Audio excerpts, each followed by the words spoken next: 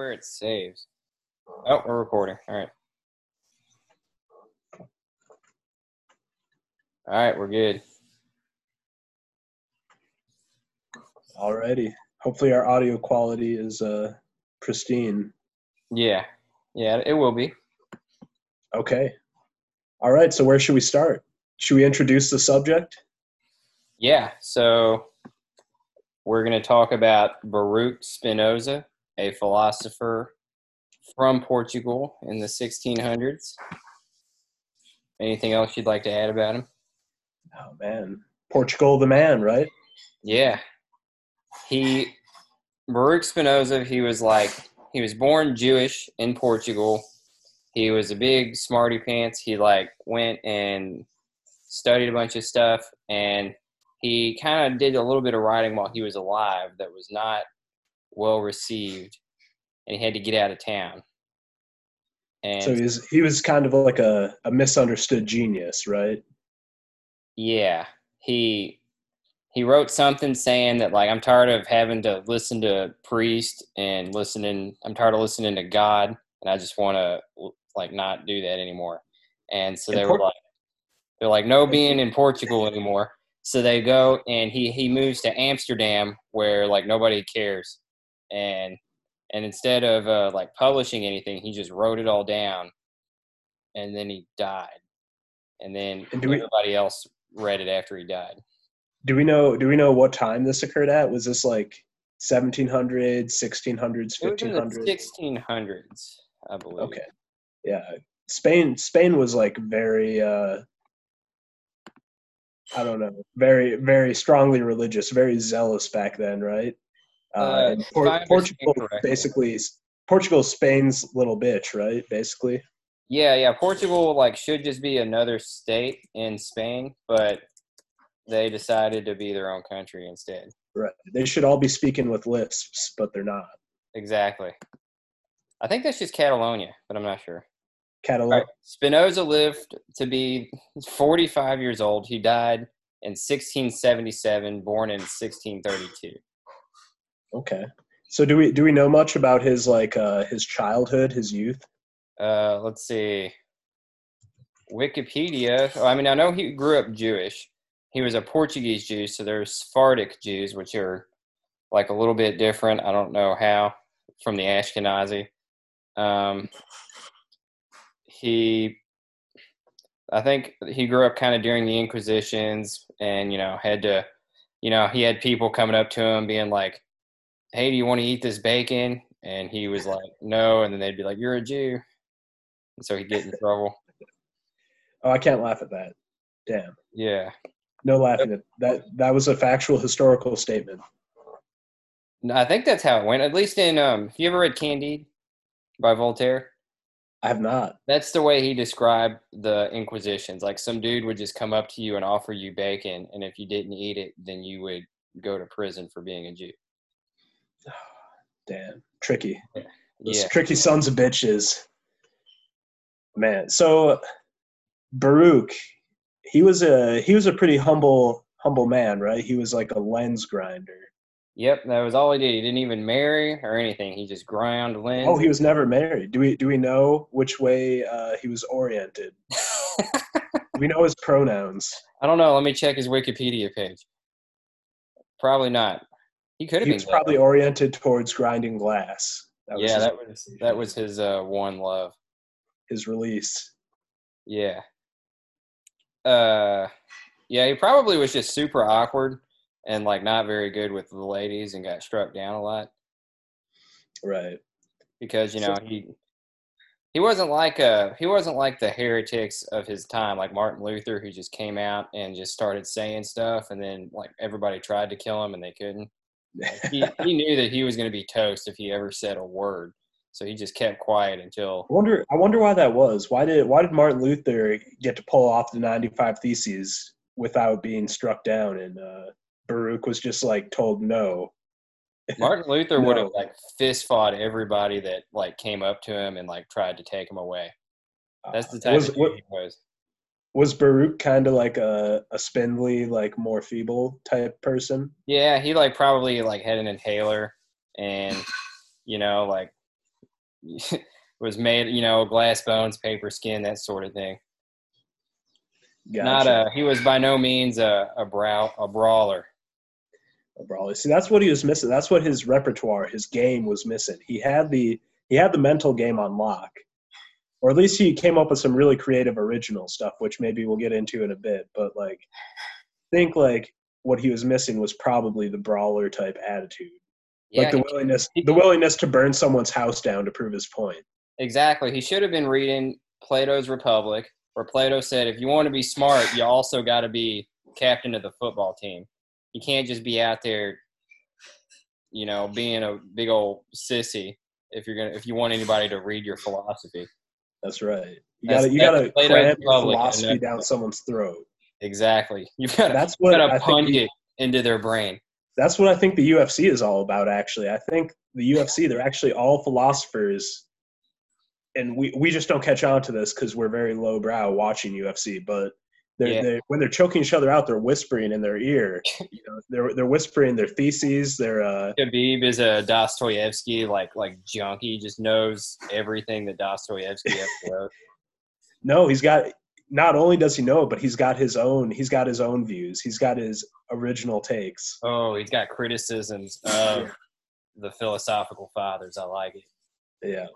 Conor McGregor. He's got his own aesthetics, his own epistemology, Ooh, I like it. Who do you think Conor McGregor would endorse philosophically? Oh, he seems very stoic. I think like a Marcus Aurelius. Yeah. Do you know Marquis de Sade? What's that? You know the philosopher Marquis de Sade? I don't. He was the guy who originated the word sadist. He was really into like being choked and spanked. Right. Was it sadism? So was there another philosopher who was like Marquis de masochism? Yeah, that was probably the one spanking him every day. They both had their own separate writings. It's like they weren't king philosophers; they were buddy philosophers.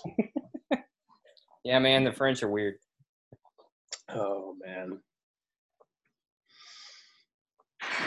But anyway, I did not know de Sade was the origin of sadism. Yep.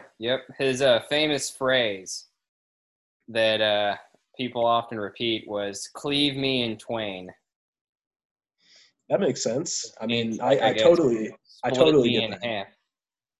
Yeah, I think that like links back into Baruch, because I think Baruch was really into to bottoming, right? Like he wanted to get split in half.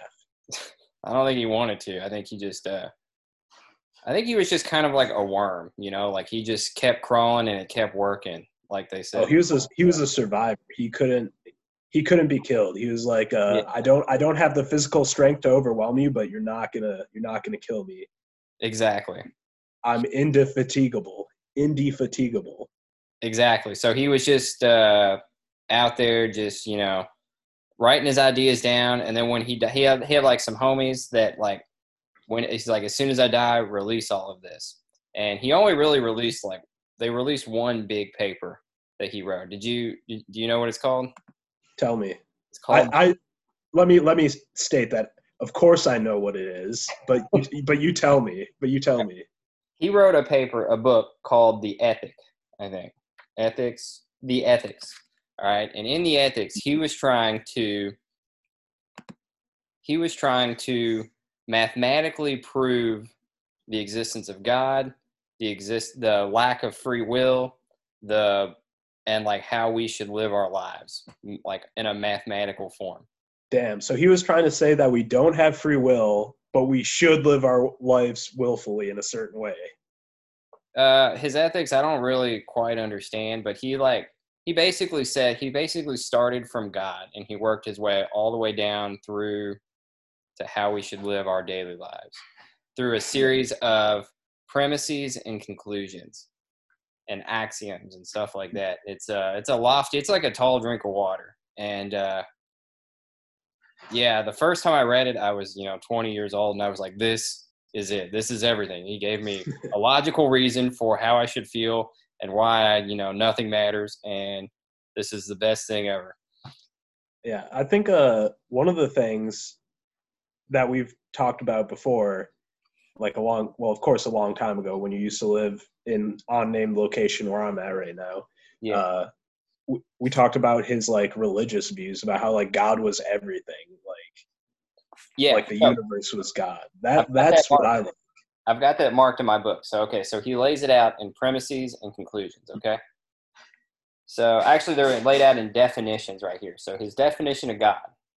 To understand Spinoza's view of God, there's like 8 points listed here that I'm gonna read to you. All right. So the first one. Good because I can't read, so So to him, a substance is God, right? So by cause of itself, I understand that whose essence involves existence, or that whose nature cannot be conceived except as existing. All right. You follow that? So yeah. by cause of itself, an essence involves existence.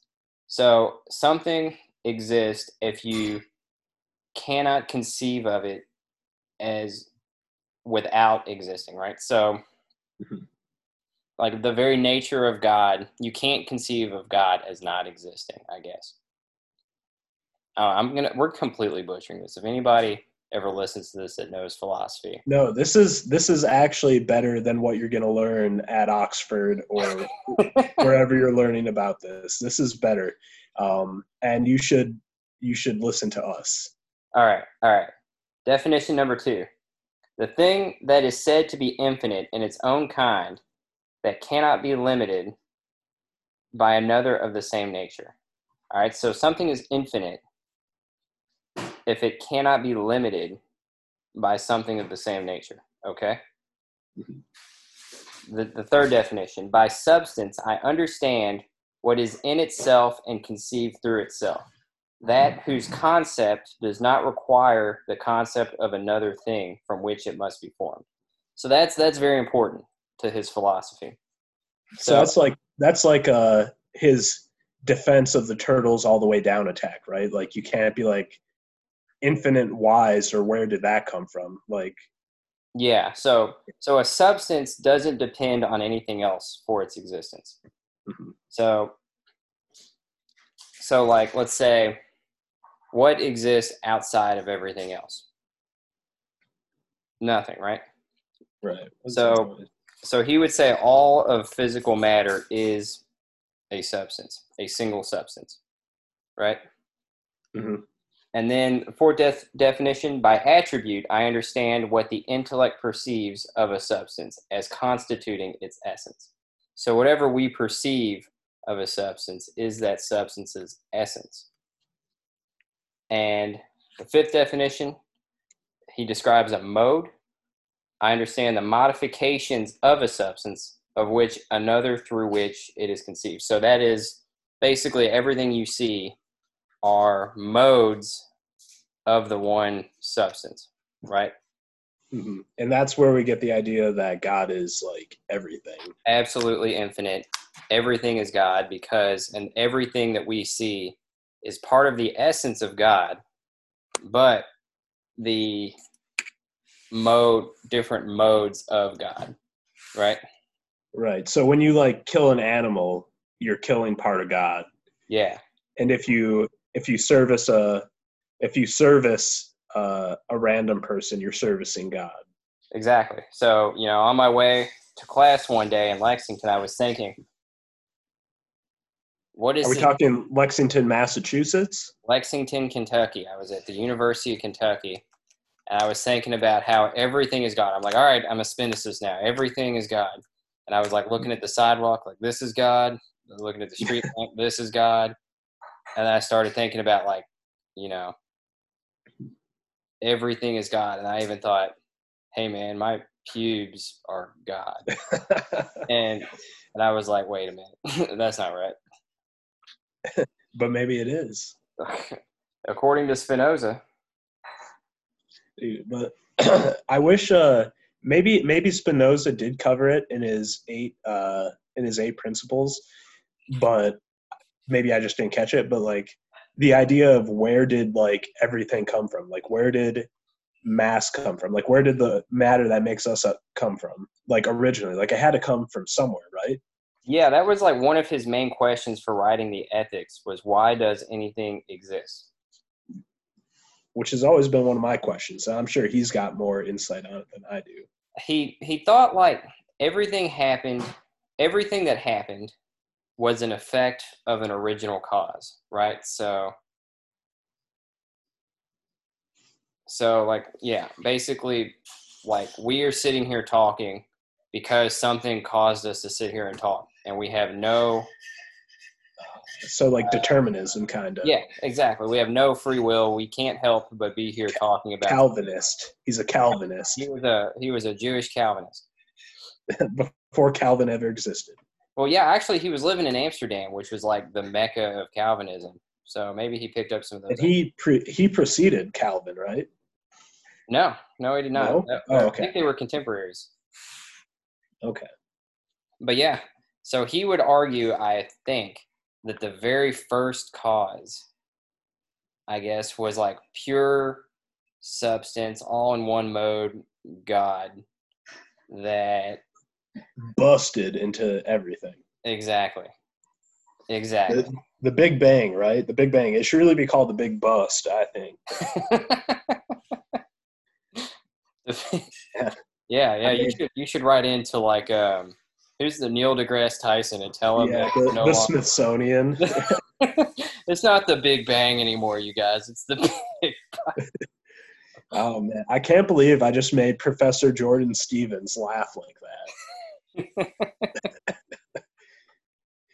Dude, they probably listen to you, especially in these days. They want some clickbait.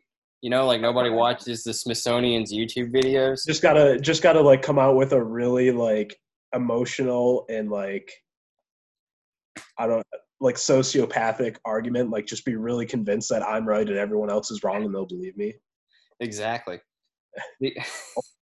Only I am good. My opinion is But right. maybe it's like all just branding. Like maybe science just has a branding problem. Like it's just really lame because they don't like give their stuff good names. You know, like that's like the machine learning statistics thing. Like even statistics, you could argue is just math. Like you just rebrand like synthetic biology, like the idea of turning bacteria into factories to make us chemicals and drugs and stuff like that. Like really that's just molecular biology with a new brand. Like science kind of just rebrands itself all the time. Yeah, but all that stuff is lame. Like instead of calling it photosynthesis, they should call it sun sucking, man. And then all the kids would want to do it. What should they call systems ecology? I forget what that was. Can you remind me?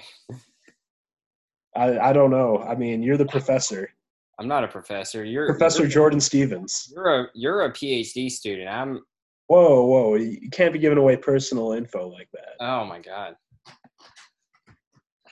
I'm a blue collar truck mechanic that lives in Ohio. No, you're not.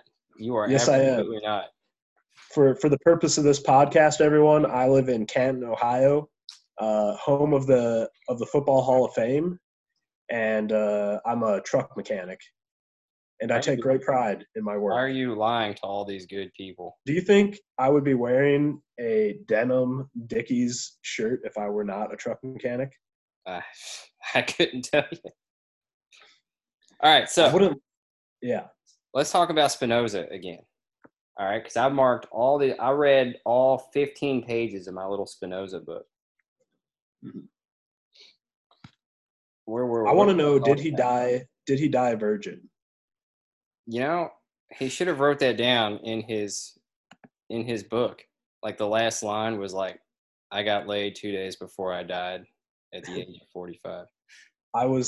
See, now that's like a branding thing right there. Like he could have branded himself celibate, like it was purposeful. He was just so dedicated and pure and not needing of worldly pleasures that he was celibate. But I think a lot of philosophers, they were like just total dweebs, and I think that's why the kids don't like philosophy. You know, if all philosophers were like Dan Bilzerian, I think we would have a different... Wait, you're saying Dan Bilzerian is not a philosopher? I'm saying, okay, his whole lifestyle is like a philosophical choice that one should take into account very seriously. In which way? So, Just considering it in general. so give me the story of Dan Bilzerian. Tell me what you Uh, know about him. I know like his dad was like involved in some sort of like organized crime or intelligence agency or something kind of like nefarious seeming like that. It had a lot of money and like kind of needed to launder it in some ways. So like Dan Bilzerian was a professional gambler that won a lot of money, and that money was most likely his dad's. And now he's just living off the interest, from what I've heard. So he like is like a hedonist. He surrounds himself with like paid for models. So he's like kind of like Hugh Hefner, but he's also somewhat of an entrepreneur. Like he runs some sort of weed dispensary out there, Yeah, and he likes to cosplay like tactical Navy SEAL stuff. Like he'll do ride-alongs with like Border Patrol or like stuff like that. And yeah, so his aesthetic is guns, women, and money and drugs, yeah, like exactly. all under a legal umbrella. Yeah, his father loved him very much and started a trust fund in his name that he can live off of for the rest of his life. That Mhm. he just supplements that trust fund through weed and assault rifles on Right. Instagram. It's actually like I don't know, like it's very beautiful. Like why? Like what do you think? Do you think he's happy? Uh, is anyone happy? I'm pretty happy. That's good. Yeah, I don't know. I have a hard time believing he is, but he might be. I don't think he has any friends. I think that's his main thing. Like on Instagram, it's just always like the same two models and an Mhm. AR-15. Like I think he owns like one AR and has like two girls that are willing to get on Mhm. his Instagram page, and then Right. he's But actually those two girls, if Baruch was right, are God. So he's always surrounded by God, as are we right now. yeah, yeah. As are our listeners. By listening to us, you're surrounded by God. If Baruch was right. Oh, so here was an interesting idea I came across in my 15-minute study of Spinoza. I want your take on this. The mind and the body are one and the same, which is conceived now under the attribute of thought and the attribute of extension. So So that's like, is that the dualism thing? Like, yeah, mind, that's the old like mind body dualist question, right? Like body? is our how does our mind, which is immaterial, influence our material physical body? And Spinoza said they're the same thing because everything is the same thing. They're just two attributes of the one substance. I think a lot of the other like philosophies or even some religions like take the opposite stance, right? Like Buddhism is like the detachment of your consciousness from like We your don't physical exist. reality. Yeah. And like I remember like when I was playing college football, in Ohio, going through like team workouts and like it was sucking and my body was hurting. I was like, well, I can just detach from this. Like this pain my body is feeling is not like affecting my mental pain. So, but at the same time, it really was hurting my brain. So it, it was hurting. So I think I'm more of a Baruch guy that like the physical pain you feel is like real mental pain too. Ah. So then you would say that there I should add, I had a strength coach who said that cramps were mental. It was psychological, I like not a physiological issue where your ion imbalance was causing your muscles to over contract. maybe your cramps were God. That's right. I was surrounded by God. Maybe it was heresy for you to try to make your cramps go away. I should have embraced it. I should have Exactly. experienced God. Yes, exactly. That would have made you a Hindu though, right? Like the whole like immaterial like detachment from yourself. Yeah, I think that's like a lot of the Eastern religions, right? Is like detachment. Okay, so let's see. He has that idea. So he solved the mind body distinction, and then let's see. He solved it by saying there was no distinction. It said, yeah, they're the same thing. They're just two attributes. He say, y'all, did he basically say, hey everyone, it's not that deep. Yeah, It yeah. ain't that deep.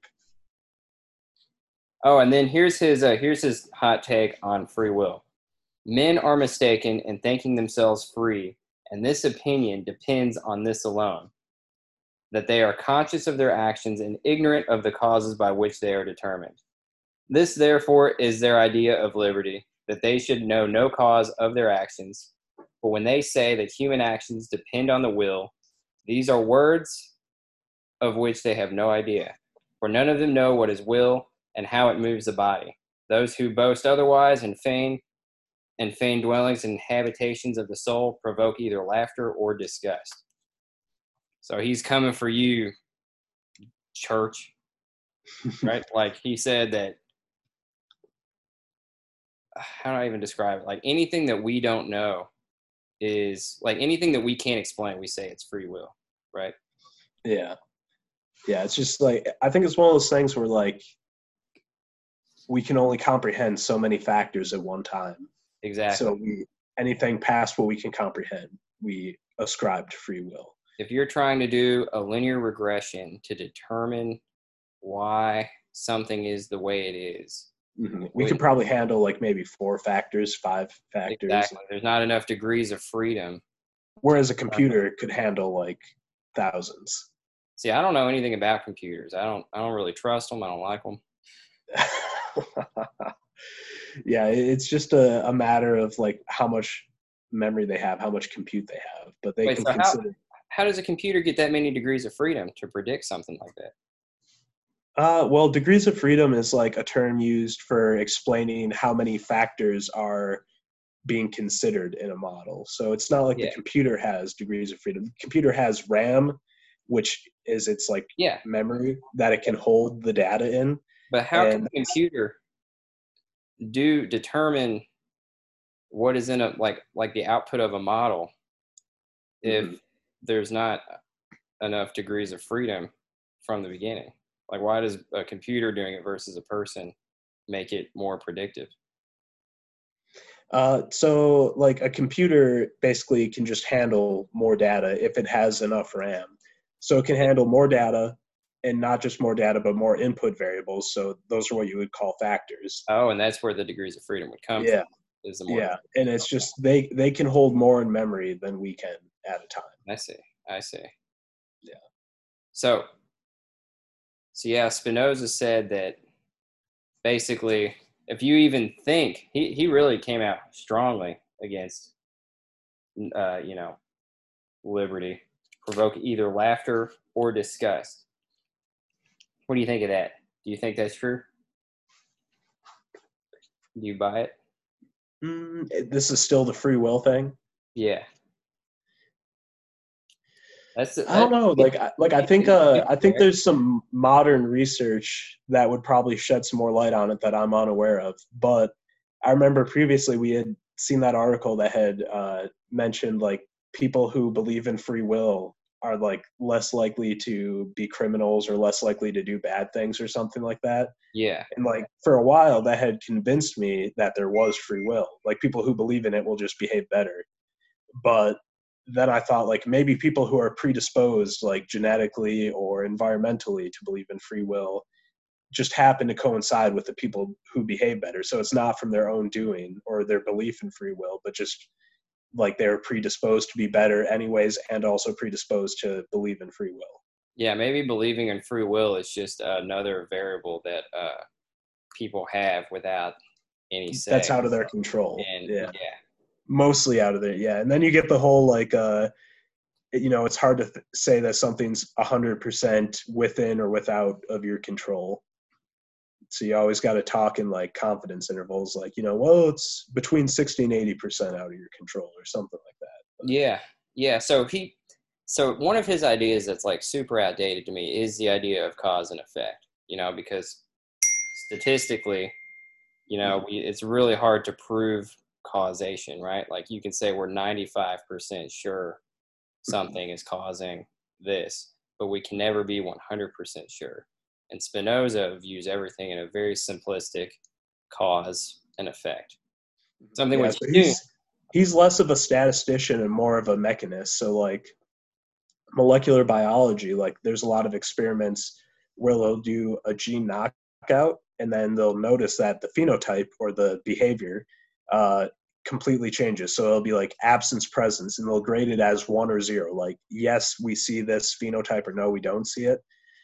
So they're very binary, just like uh, Baruch Spinoza was. So he's kind of more mechanistic than like statistical, where statistical has like more of a gray. It's not black and white. So he was, you know, and I guess that kind of falls in line with his like career. Like he was like a mechanist, right? Like he grinded lenses, like He ground lenses so people could see. very He also very did like mechanical. light experiments. I think he was kind of a scientist too. Kind of an interesting guy. He was probably just really bored. I wonder if he ever had any interactions with like any of the astronomers, like doing like looking glass lenses. Oh, there was no, no, no. He was involved in like the philosophical like, scene there in Amsterdam. He was actually like a favorite. And in fact, I think the religious authorities got on him even in Amsterdam. But he was kind of like underground the man. Right. So he was like excommunicated from the Jewish community. Yep. Then he went to Amsterdam, which Yep. I'm assuming was more of a Christian community. Yeah, And they were more tolerant. Amsterdam has historically, anytime you have like a bad take on something and everyone wants to kill you, you go to Amsterdam. Like historically, that's what you do. And I think to this day you can still do that. why didn't Julian Assange go there? Yeah, I don't know. I think he just liked Colombia better. I think He's just a big fan of fresh fish. he didn't like the cold. He preferred dictatorships. Yes. Let's see. So that's going to be, I guess, I won't name your company, but is that where they send the employees that have too hot of takes to their branch in the Netherlands near Yeah, Amsterdam? yeah, they do. They send them there so that they have to do all the work that the EU covered and protected employees can't do. If their conspiracy theories get too strong, they get sent there. Exactly. So yeah, what were we just talking about? We were talking about how like Baruch was kind of like the man, like in the underground philosophy scene in Amsterdam, which is kind of cool to think that they had like a scene back in the day. Like that was like what is skateboarding or graffiti art or something of that nature now. Like back then, people just like saying, "Yeah, this is what I think," like, and that was like really cool, like super rad. Yeah, you couldn't Like do that out in the open, or else somebody would like stab you. like you could say like, "Hey, we've got no free will," and that was like doing a kickflip. Yeah, yeah, it was. So like just the free exchange of ideas Mhm. was not allowed until I guess here lately. Right. Yeah. So Baruch's like no free will was a kickflip, but I think Baruch's like God is everything. That was his like vert ramp like takeoff with like a whatever 520 something ollie. I don't Yeah, know. that was his big take, and he thought facts don't care about your feelings, like logic Whoa, overall. he was one of those guys. Yeah, yeah, yeah. We can logically prove that So he God decided God is everything, but also that facts don't care about your feelings. exactly. He was the original Ben Shapiro, and Real. uh, Oh wow! In more ways than one. Wow, I just yeah, thought. and yeah, everybody took a shot at him because he tried to solve all the philosophical questions in one big book, and of course he published it after he died, so he didn't have to deal with any of his haters, right? That So was pretty that smart. that That's was pretty smart. his whole mo was just not having to deal with haters. So that's why he went to Amsterdam. That's why he didn't become a philosopher until after he died. He just didn't want anybody to bother him. I And get that. and yeah, well, I like 100 I years, like the 100 whole years, not dealing with haters thing. The whole yeah. angle there. Like, He just wanted to grind lenses, man. And what he did 100 years after he died, a famous philosopher named Hume came after him, saying that you cannot prove cause and effect. now Saying, that was the dude who like had his portrait painted after he took a shower, right? Like he had like a towel wrapped around his head, like he had some wet hair. I have no idea. I don't know what Hume's fit was. I know Barclay, his biggest competitor, was a bishop. Mhm. But Hume was also a weird guy, but he said, you can never prove causalities. Just because you see smoke doesn't mean there's a fire. And I think those ideas have been preserved in modern day statistics. So that's my hot take. So I think That you Spinoza was can't prove definitely causality. right. Yeah, exactly. Do Causality. you You can't think, causality. What? and you, so you don't think you can prove causality either? No, you can't. Do All you you think you can? Do you think you can provide useful inference based upon probability, like 90% of times smoke means fire? Yeah, exactly. I totally Okay, believe that. but you just don't want to commit to absolutes. Absolute causality can never be proven. Okay, That's my okay, fair hot enough. take. Onward. And so, yeah, at first I liked Spinoza when I was young, but now that I'm older and wiser, I think I agree with Nietzsche on Whoa. Spinoza's take. You think Nietzsche is older and wiser? That's like the taste of an older and wiser person. Maybe I'm just like an adolescent because I know like a lot of teenage like stoners like Nietzsche, but Nietzsche said that Spinoza, all right, he came for Spinoza 200 years after Spinoza died and said that all his ideas are hocus pocus in mathematical form. So Nietzsche didn't like math. Nietzsche did not like math and he didn't like no hocus pocus. He liked to hurt himself. I don't know. This makes Nietzsche sound like a lot of people I see on Facebook. Yeah, just a glutton for punishment. That Well, and math isn't real, like, but also I guess philosophical math might be different from real math. yeah, I don't know what Nietzsche thought about math. He probably didn't like it, Probably. I don't especially know. not in his Nietzsche later years. Nietzsche just like, as someone who is not educated in philosophy, since I'm a truck mechanic in Ohio, Nietzsche just strikes me as like the intro to ethics.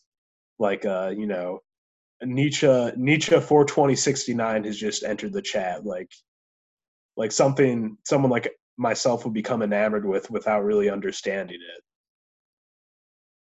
Yeah, Nietzsche. I don't think anybody really understands Nietzsche, especially me. But he just says a lot of things that are really inspiring. He's like one of those Live Strong bracelets, right? Except in book form. I like that. Nietzsche strong. Exactly. We should make a merch store available to our probably at minimum I'm sure 10,000 listeners, but I don't you think know anybody's gonna listen to this. I'm just having a conversation with my homie here. oh you just I'm wait not. you I'm just not wait here for the listeners. you just wait we're gonna put this on Spotify, and then we're gonna use the income to buy our Texas mansions. Texas mansions because the real estate market is tanking there right now, right? Right, or it has been, I don't know, for a while. Is it like that movie that you like that's uh happening in Texas right I now? know what you Guns yeah, and no. horses or something. What's it called? Oh, it's a Hell or High Water. Hell or High Water. That's real philosophy. If we wanted to have a legitimate philosophy talk, that's real philosophy. Yeah. What is good, what is bad? Like, is robbing from the bank that gave your family a predatory loan to pay off the predatory loan, is that bad?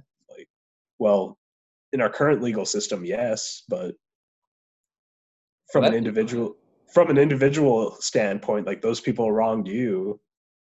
So I don't know, but I guess an eye for an eye leaves the whole world blind, or so they say. But also, in the words of the great philosopher Kanye West, there's leaders and their followers, and I'd rather be a dick than a swallower. So I think they were in the right by dicking down that Midland, Texas regional bank system to pay off the predatory loan from the Midland, Texas regional bank system.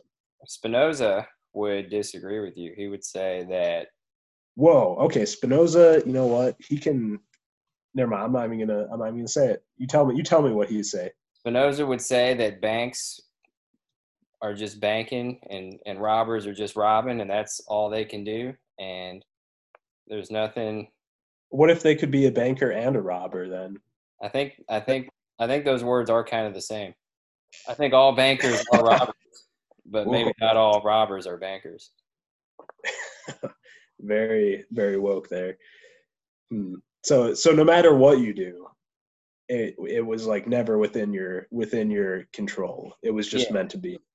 Yeah, like I think there was like a criticism of like, at least in my class when I learned about it, we discussed the implications of his ideas on like prison and whether it's okay to like lock up people. That's what I was curious about when you're saying that. If there's no free will, how does that affect the penal system? Like, can we punish people for doing what we perceive as bad things if it was out of their control? I don't think Spinoza was capable of punishing anybody. But what were his thoughts like as to how people who were capable of punishing people should act? I don't know. All I know is that Spinoza would probably give you a free pair of glasses so that you didn't hurt him. Hopefully that would suffice. Yeah. I don't know. Philosophers, they do this. They bring up all these ideas, and scientists do it too. They bring up all these criticisms, all these ideas, and then they don't ever offer any solutions to them. That was what I did in my master's research. I brought up a bunch of problems, and then I stepped away. And I think and then when the world needed you most, you disappeared I just said to no. work on avocados. Yeah. Uh, I mean, there's a lot of people that think that, right? I mean, like the Calvinists, they just they just don't like you. Like if you're a bad guy, they just don't like you. They just want you to go away. Right. And I wonder if the people who have that mindset, like the no free will, like you are, like I wonder if they like mix up these two different thought processes, which is you are who you are, or that one action you just took right now at this point in time was out of your control. Like I wonder if they have the idea that since there's no free will, if you do one bad thing, you're always going to be a bad person, or if that one moment was out of your control and you could like redeem yourself in the future. Oh, I feel like having the no free will mindset would definitely bias you towards like observing one event where someone did something bad and then assuming all of their actions from there on out were going to be bad.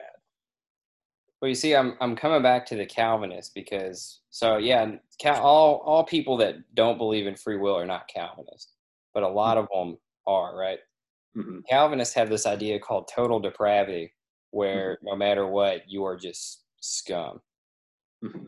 And that's like what the Westboro Baptist believes, and like nobody is good in and of themselves because Mm-hmm. we are all totally depraved individuals. So a lot of the common day free will deniers, I would say, are Calvinist and probably believe in that idea. So that no one is good. Yeah, but it's also, but if you don't have the religious connotations, it is like a good way to like look at everybody, like give everybody the benefit of the doubt, right? Like you see somebody that's made some bad decisions and you think, how were they raised? How were they, treated as a kid? Maybe all of those decisions and all of those things that were said to them when they were young created who they were, and you don't hold them as responsible for their Mm-hmm. actions, right? Right. I also wonder if that would like cloud your judgment or like give you poor discernment too. Like it's definitely I definitely lean more towards giving people the benefit of the doubt, but like in the business world or in trusting like people with your children or things of like high importance like that, like if you give people the benefit of the doubt too long, like I don't know, it just seems like it would lead to you screwing yourself over, hurting like people that you care about. Yeah, But but I think we're all happier giving people the benefit of the doubt, no yeah, matter what. less dark, a less dark worldview. Yeah, you ever seen those people and their like Facebook banner is like "The world made me the monster I am" and stuff like that? It's because they don't ever give anybody the benefit of the doubt, and they're always expecting to be hurt by others. Those are the same people that like share the inspirational like Tony Robbins videos, right? Yeah, exactly. Was he the country singer? No. No, that's Marty Robbins. Oh, okay. I don't even know who Marty Robinson is. You know the song El Paso about this guy who gets shot in front of his girlfriend? in No, Mexico. I don't. Maybe that can be the name of this episode is El Paso. El Paso. El The Paso and Baruch Spinoza. Let's see if we can link El Paso to Baruch Spinoza. I don't know anything about El Paso. It's right on the border in Texas. That's where a lot of like Air Force stuff goes on. Like that's where some Air Force like pre-deployment training happens. They've got a base there. They've got a bridge that like crosses from Texas to Mexico. Yeah, I wonder if you can take your bad takes to El Paso and hide from Oh yeah. If maybe. you're an if you're an ideologue outlaw, Yeah, like if you say something about like the Chads in Portland, Oregon, and like mhm. everyone's wanting to beat you up, like you just go to El Paso and everyone agrees with Oh you. yeah, I'm sure none of them would want to come to El Paso to get you. What did Chaz stand for? It stood for Chode House. No, it didn't. It stood for something, the Capitol Hill Autonomous Zone, right? Chode House Animalistic Zealots. I think it was that one actually. Yeah, you're right. Yeah, right. And then they turned into the Chop, right? The Chop. Capitol Hill occupied P word. I'm gonna occupy this P word. Exactly. Uh, so yeah, El Paso. But I'm sure there's also like, I don't know. I mean, El Paso, I met it's right on the border. You can speak English, you can speak Spanish there, and everybody Okay. understands. Multicultural, like Yeah, Amsterdam. like Amsterdam. Uh, there's probably not a lot of water and canals there, but that's a secondary thing. I'm sure it's full of both cities are full of kind, caring people. Maybe there is a Baruch Spinoza in El Paso right now. Maybe that could be us once we get our Texas mansions. I know El Paso was not the place we were considering, Where's all the mansions at? but Dallas, Dallas. Okay. the outlying suburbs around Dallas. Ooh. Oh, that's not all desert too. You can have like a lawn in Dallas, I think. Oh yeah, Man, that's yes you probably can. neat. You can. You I'm can a, have a lawn with a pool in it and a basketball court. man, You I'm can a have a lawn. basketball hoop on your pool. But you see, that takes away from your lawn. See, so I wouldn't want a pool if it would take away from a lawn. I'm a lawn. Well, you see, it's outside of my free will to deny my need for a pool. I need a pool.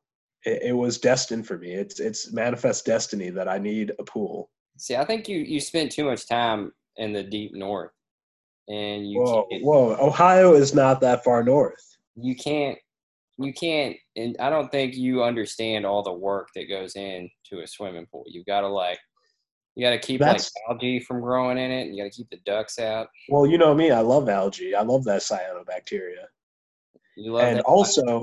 also, if the Ducks came into my pool, that would be a great opportunity to relive The Sopranos. I could be Tony. Oh, dude, yeah, the ducks were what? They were like his family or something. Like Yeah, his a family. duck equals your wife and kids. Yeah, Yeah, yeah. I remember when he killed that guy, and then like a duck flew by, and it was a yeah. symbol of His family leaving him. because he killed this guy. Yeah, What a great show. that's right. See, I could find a Dr. Melfi in Texas. I could have a pool with ducks, and I could just be a meme of The Sopranos. Do you think God sent those ducks to Tony Soprano to remind him that he had a wife and kids because he was such a big old sociopath? Mm. Yes, because everything is God, so those ducks were God. So yes, God sent itself through the ducks. Remember all the ghosts that followed Polly in that one episode of The Sopranos? All the people that he killed just I followed him. don't remember that. I don't remember And then he that. goes to his priest and he was like, "Why are there ghosts following me? I'm done being a Catholic." And he quit church. I don't remember that. I just remember like the lead up to Polly's death, and like you were trying to explain to me, like I was asking if there was some sort of like tip off as to like him dying. Like I was asking you a million questions, like, does this happen? Does this happen? Does this happen? And like I was just trying to get you to tell me how we know that Polly died before the scene came up. And then the scene came up and it was a cat. Yeah, I can't even remember what it was. It was just something to do with like a cat Yeah, there was a cat that would stare at the picture of Chrissy on the wall. before he died. And then when Polly agrees to accept that one crew against his will, like Tony makes him, the cat comes and starts staring at Polly, indicating that Yeah, he is also a dead man. yeah. Oh man, do you think Baruch Spinoza would be a Sopranos fan? Do you think if he lived in our time, he would have spent his free time watching The Sopranos instead of coming up with his ethics? Ooh. How do we know The Sopranos would have existed had Baruch Spinoza not We created? don't, but in this hypothetical situation, it does. I think Spinoza, he probably would have, like, in today's day and age, he probably would have, yeah, yeah, I think he would have watched The Sopranos because, that's the show that all the smart people watch. Right, because we watched it, so Exactly. smart people watch it. All right. Yeah, I think we've learned a lot today. I think so too. I think Baruch Spinoza, he was a cool dude, a cool man, um, and just like Tony Soprano was cool. That's what The Sopranos was about. It was about a bunch of cool dudes hanging out, doing cool stuff, and that's what Baruch Spinoza did. And that's my synopsis of today's podcast, which is unnamed at this point. All right. Sounds great. I'm going to stop recording now.